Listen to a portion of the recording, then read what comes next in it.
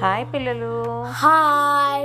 ఇవాళ మనం ఒక ఎప్పుడు స్టోరీ చెప్పుకుందామంటే ఓన్లీ టీవీ అప్పుడే కొత్తగా వచ్చిన రోజుల్లో నాటి స్టోరీ చెప్పుకుందాం, ఓకేనా?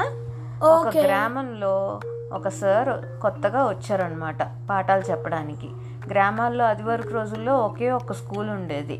సో దానికి అందరు వెళ్తారనమాట. అలా పాఠాలు చెప్పడానికని కొత్త సార్ వస్తారనమాట. ఆ సార్ పాఠాలు బాగా చెప్తారు. సో పిల్లలు ఊరంతా అబ్జర్వ్ చేశాడనమాట.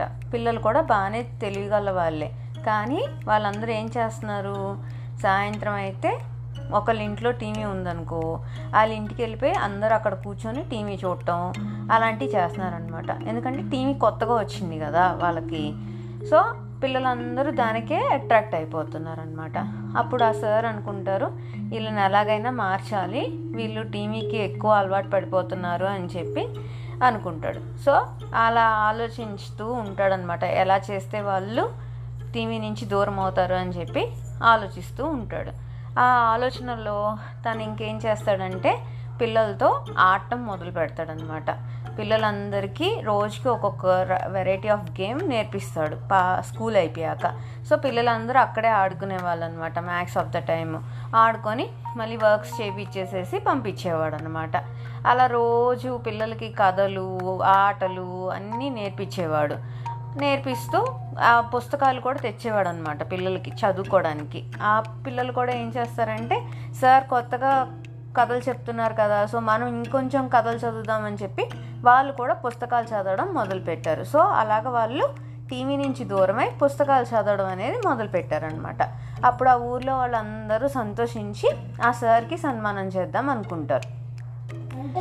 సన్మానం అంటే గ్రాటిట్యూడ్ చూపించడం, అంటే తనని అభినందించడం అనమాట. థ్యాంక్ఫుల్నెస్ చెప్పడం. స్పీచ్ ఇచ్చి ఆయనకు ఒక షాల్వా అవి కప్పుతారన్నమాట, ఓకేనా? అప్పుడు ఆ సార్ హ్యాపీగా ఫీల్ అవ్వకుండా ఇంకా బాధగా ఉంటారు. ఎందుకండి మీరు బాధగా ఉన్నారు అని అడుగుతారనమాట ఆ ఊరు వాళ్ళందరూ. అప్పుడు అంటాడు, మీరందరూ నాకు ఒక మాట ఇవ్వాలి, ఆ మాట ఇస్తేనే నేను హ్యాపీగా ఫీల్ అవుతాను అని చెప్పి చెప్తాడనమాట. అయితే ఊరు అందరూ ఓకే అంటారనమాట. అప్పుడు సార్ అంటారు, మీరందరూ చదువుకోలేదు కాబట్టి మీకు అందరికీ నేను చదువు నేర్పిస్తా. మీరు పొద్దునుంచి మీ పనులన్నీ చేసుకున్న తర్వాత సాయంత్రం నా దగ్గరికి వస్తే నేను మీ అందరికీ చదువు నేర్పిస్తా అని చెప్తాడు. అప్పుడు గ్రామస్తులందరూ కూడా ఓకేనండి వస్తాము అని చెప్పి చెప్తారనమాట. అప్పుడు ఆ సార్ హ్యాపీగా ఫీల్ అవుతాడు, ఓకేనా? Okay, bye.